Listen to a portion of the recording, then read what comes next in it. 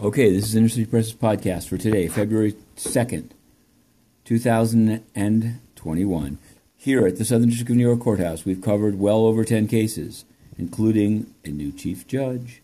But we're going to focus on a case from the EDNY because it involves Chinese spying, not only in the United States, but inside New York City. Yes, Mr. Angwang, an operative of the Chinese UN mission and consulate on 35th Street, has been exposed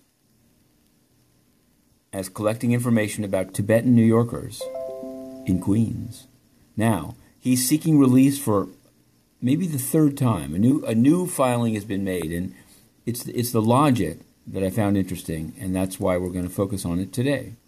The logic is that although the conversations show him slavishly providing information to the Chinese mission, the claim is that he only did it because he's afraid of the social system in which slavish support of the government, the social credit system.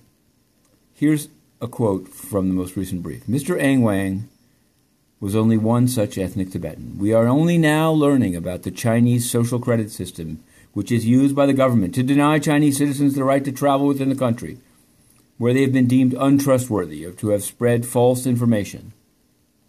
That's true, but it's ironic that it's used as a defense for spying on New Yorkers through the Chinese UN mission. It also has an ironic UN echo, in which those journalists deemed unpredictable, i.e. their questions might involve, why did UN Secretary General Antonio Guterres conceal his links to the China Energy Fund Committee and then help to cover up the slaughter of the Rohingya and most recently the coup in Myanmar? Well, that's a case. And at the UN, it's not just Guterres, Chinese purchased Guterres doing it.